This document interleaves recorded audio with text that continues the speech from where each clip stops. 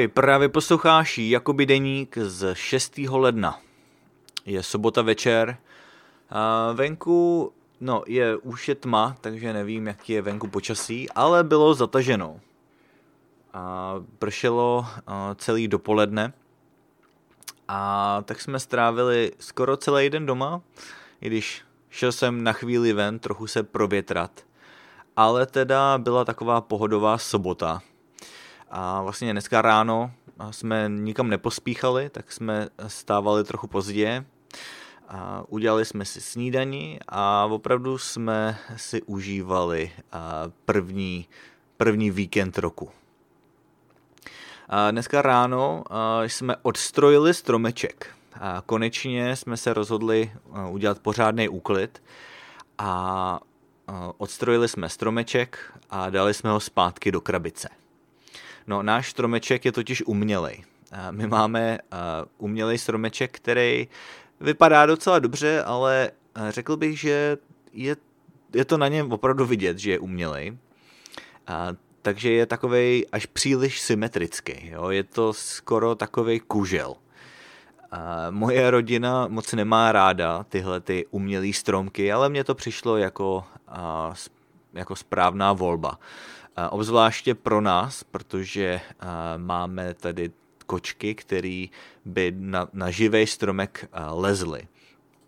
A tenhle ten stromeček už máme, myslím si, že 3. rokem nebo 2. Teď se nejsem úplně jistý. Myslím si, že minulý rok jsme ho koupili poprvé a měli jsme ho poprvé, takže to byl 2. rok. Byl sice drahej, ale myslím si, že tak ještě 1 rok a už se to zaplatí. Ty živý stromky jsou totiž dost drahý. Takže myslím si, že ten umělý stromeček, přestože je trochu dražší, tak to dává větší smysl. A hlavně teda nevoní nijak, což je teda na jednu stranu škoda. Já mám rád tu vůni těch jehličnanů, ale protože nevoní, tak si ho kočky nevšímají a myslím si, že to je pro nás docela důležitý. Ale protože už je teda 6. ledna, tak už je opravdu na čase to uklidit. Takže jsme to dali pryč a začali jsme i trochu uklízet. Dneska jsem vyluxoval celý barák, to mi zabralo pár hodin. Teda ne, že by jsme měli tak obrovský barák, ale spíše jsme měli hodně nepořádku. Takže jsem luxoval, vytíral jsem prach a taky jsem teda ještě uklízel v koupelně. To já opravdu nemám rád, zrovna úklid koupelny, ale jednou za čas je to potřeba. Ale ještě teda těsně před úklidem té koupelny mi manželka ostříhala vlasy. Já si vlasy stříhám sám, nebo ne sám, že manželka mi stříhá vlasy, ale nechodím do holičství nebo do kadeřnictví, protože to zkrátka není zapotřebí. Já nemám za tolik vlasů a na to moje stříhání to opravdu stačí. Koupili jsme si holicí strojek, který mám už 4 roky přibližně. A ten se teda taky zaplatil, abych řekl pravdu. Před 4 lety, když začal covid, takže ty holičství byly zavřený. A tak jsme nevěděli, jak to vyřešit. Nechtěli jsme chodit k holiči.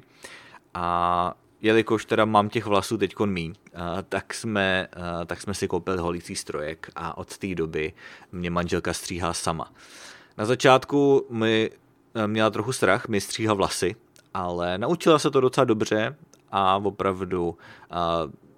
opravdu si na to zvykla, už jí to nějak nevadí. Na začátku teda byla hodně taková nervózní, měla strach, že to pokazí, ale i kdyby to pokazila, tak jsou to opravdu jenom vlasy, to hned doroste.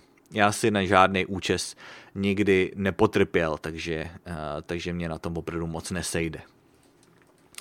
A potom po úklidu a teda po tom stříhání jsem ještě se spojil s bráchou.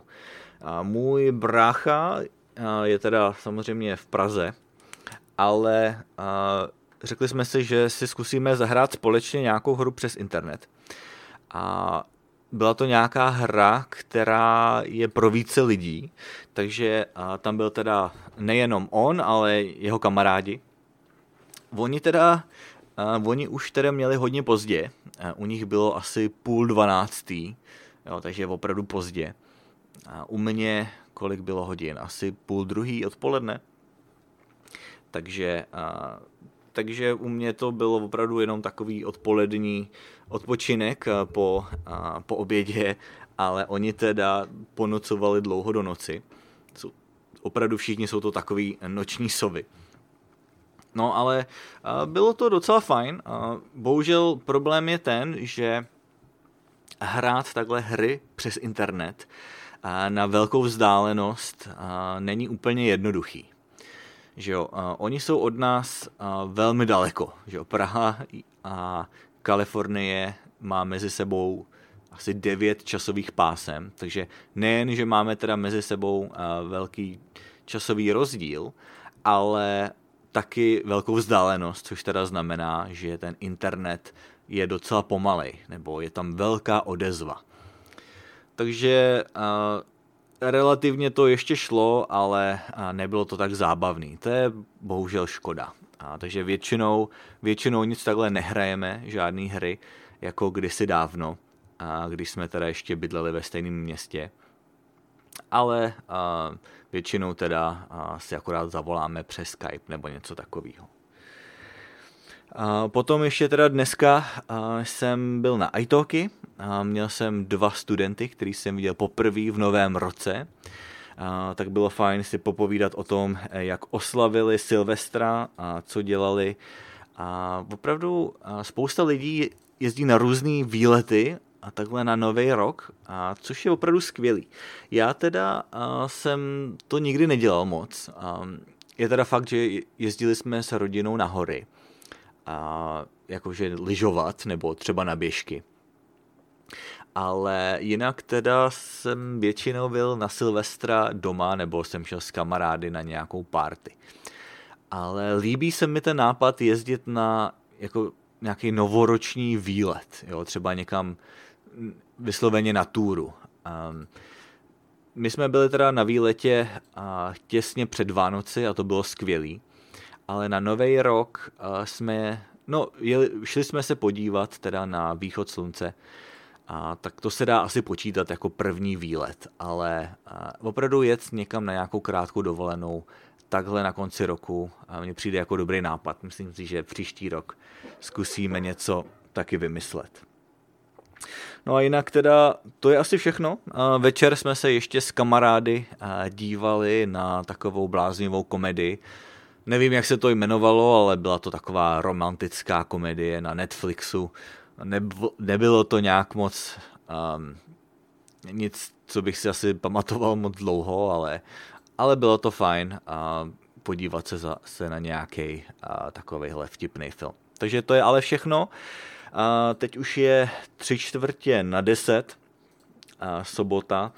Obyčejně tohleto dobou spím, ale zítra je neděle a nikam nemusím, nikam nepospíchám, takže vypnu budík a trochu si přispím. Takže to je teda všechno.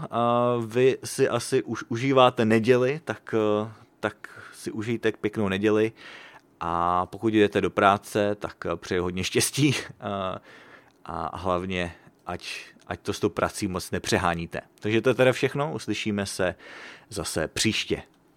Ahoj.